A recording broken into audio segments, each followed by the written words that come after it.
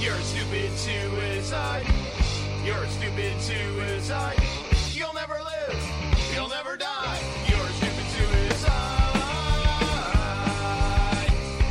Welcome back to the Better Off Dead Minute Podcast, the daily podcast where we analyze the movie Better Off Dead $2 at a time.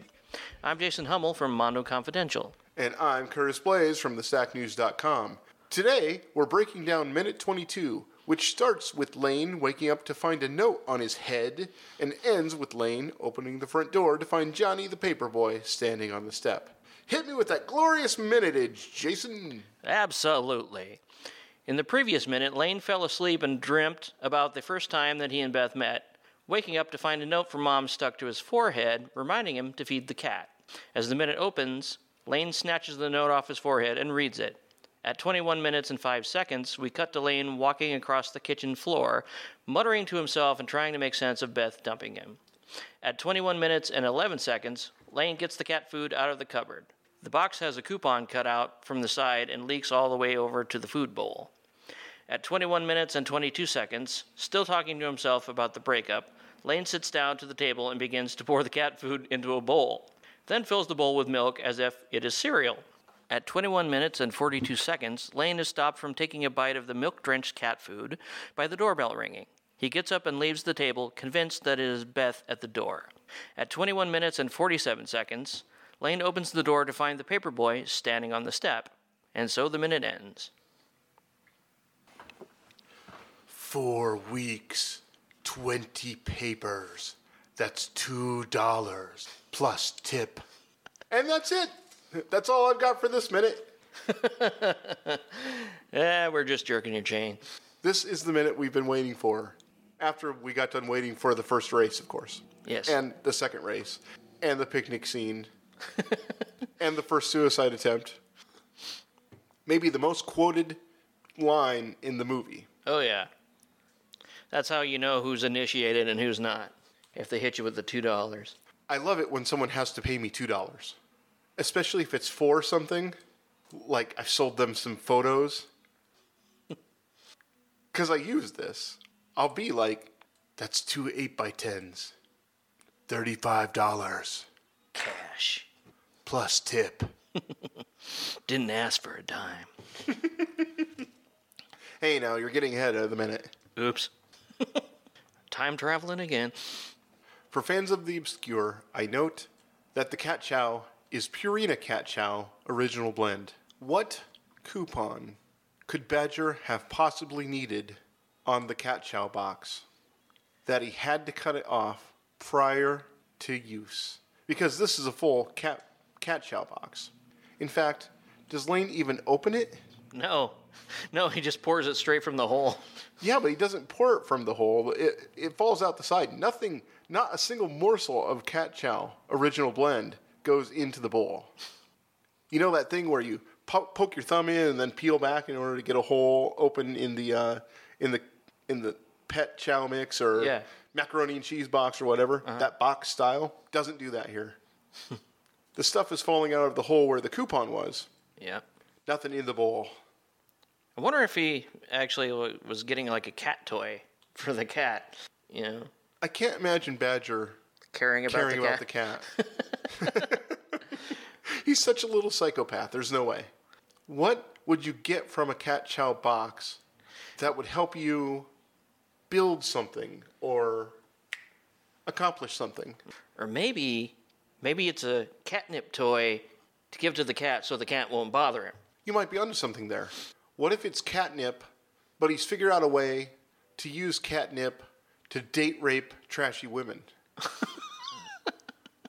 We haven't hit the minute yet where he's got the How to Date Trashy Women book. No, we haven't. No, we haven't. This could be a foreshadowing of that. The scene we're not seeing is the one where, oh, wait a minute, because the book hasn't come yet. The book hasn't arrived yet. Right. So at this point, so no. Then it wouldn't be him getting catnip from the side of the box in order to turn it into a date rape drug.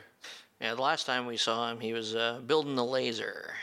What if none of the coupons are being cut off by Badger and they're all Mom in a fugue state, not remembering it later on? Jenny. In a homemaking frenzy. Blaming it on Badger.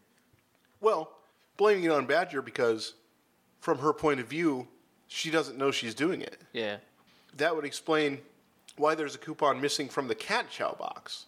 She's just cutting coupons. Yeah, doing the mom thing, cutting the coupons. Yeah, but Badger ends up with some of the toys from the side of the boxes. Yeah, yeah.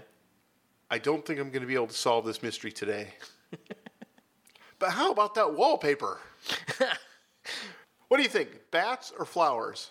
Looks like leaves to me. They're black leaves. They're Gothic leaves. Or maybe they're Rorschach blots. Oh, and by the way, according to the setup of the scene, Lane walks in, gets the cat chow, pours it in the box, sits down, and pours the milk. But he didn't get the milk out. The milk has just been sitting out since whenever Jenny and Dad left. Yeah. And Badger. So it's possibly room temperature by now. Has milk technology improved in the last 30 years? It must have. Or by improved, I mean now they put some sort of genetically modified chemical something in the milk to keep it good for longer. Like super preservatives. Well, okay, in my household, the due date on the milk isn't a suggestion, it's a rule.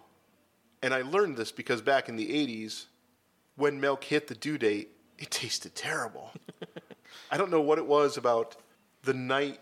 I don't know what it is about midnight on the date that it's due. But at midnight, the milk goes from, not too bad, to, and that seems like it was especially true in the 80s. Yeah. And even though it's supposed to be good for a week after. Was that a rule, though, 30 years ago? A rule in recent memory. I don't know how recent the memory is. But yeah, everybody's had that experience where you're thinking the milk is still good, but you got like the cottage cheese cube at the bottom. Speak for yourself. It was coming home after a trip, so. Oh, I've always been way too much of a germphobe. I carry that to this day. It drives my wife nuts. I'm like, this milk is due tomorrow. Are you going to drink it? If you're not going to drink it, I'm going to throw it away. And if anything touches the counter, if a tomato touches the counter, I'm like, wash it, wash it. I wasn't rocking the on the day of due milk at any time in my life. I've never experienced the gelatinous milk cube effect. Although, maybe I did once and I'm repressing it, and that's why feel so strongly about it now. Could be. Join us tomorrow for minute 2 of Sour Milk Talk. Now wait just one darn second. Jason, look at that. In the next scene what minute are we on? At 21 minutes and 22 seconds. Look at that box. There is no space where a coupon would have been. And in fact, the words are cut halfway off of whatever sentence is at the bottom there. Yeah. I wish I had this on Blu-ray. I'll note that Lane is a vitamin D man in the milk department. Truly a man of taste and class. So we get a classic tease. Lane has the bowl of milk-soaked cat food in his hand, and he's preparing to take a bite, a great big bite. It's so close to his lips. And then he pauses, says something else, and then he's going back in to finish the bite when the doorbell rings. Have you ever been in a headspace like this, what Lane's in right now, about a girl? Similar to, but not quite that out of it. Yeah, I've never poured a bowl of cat food. Well, yeah. I mean, I guess I wasn't taking that into account. What I mean is... Being that preoccupied? Being that preoccupied. Oh, definitely. Where everything was somehow related to the relationship. And everything becomes this, big riddle. Yeah, I definitely feel his pain. Because what Lane's going through, yeah, it's fun and it's funny, but we've also all been dumped or experienced that thing where we couldn't have the relationship that we wanted, either anymore or at all. Further evidence, I think, that this movie is somewhat autobiographical. Oh, yeah. I mean, added to the evidence that Savage Steve said it was. Yeah. Did we talk about that time that the Fonz told him to make this movie because it's hysterical? Yes, we did. Oh, yeah, back in minute something. Yeah, and he said, it wasn't meant to be funny, it's my life. Maybe that's why he stopped making movies. Maybe he just ran out of horrible things that happened to him. Yeah, his life got too good. And he's like, I'll make some cartoons for the kids, but subtly for adults. Yeah. It's like comedians that get married and they lose their edge, you know? I don't think Bill Cosby lost his edge when he got married. Oh, the cause. What, too soon? Johnny the Paperboy. What do you call him? Johnny the Malicious? Sinister Paperboy. Listed as Johnny Gasparini at IMDb. Played by Demian Possibly Damien. Slade. So even his real name is demonic. He's known, of course, for Better Off Dead. Second Chance, which is what? I've never heard of this show. Have you? Nope. From 1987 to 88. Back to the Beach is Bobby. Wait a second. Okay, so 2 years later. Yeah. Back to the Beach. A movie that was strangely a hit amongst my friends. Did you ever watch it? Oh, yeah, I remember it.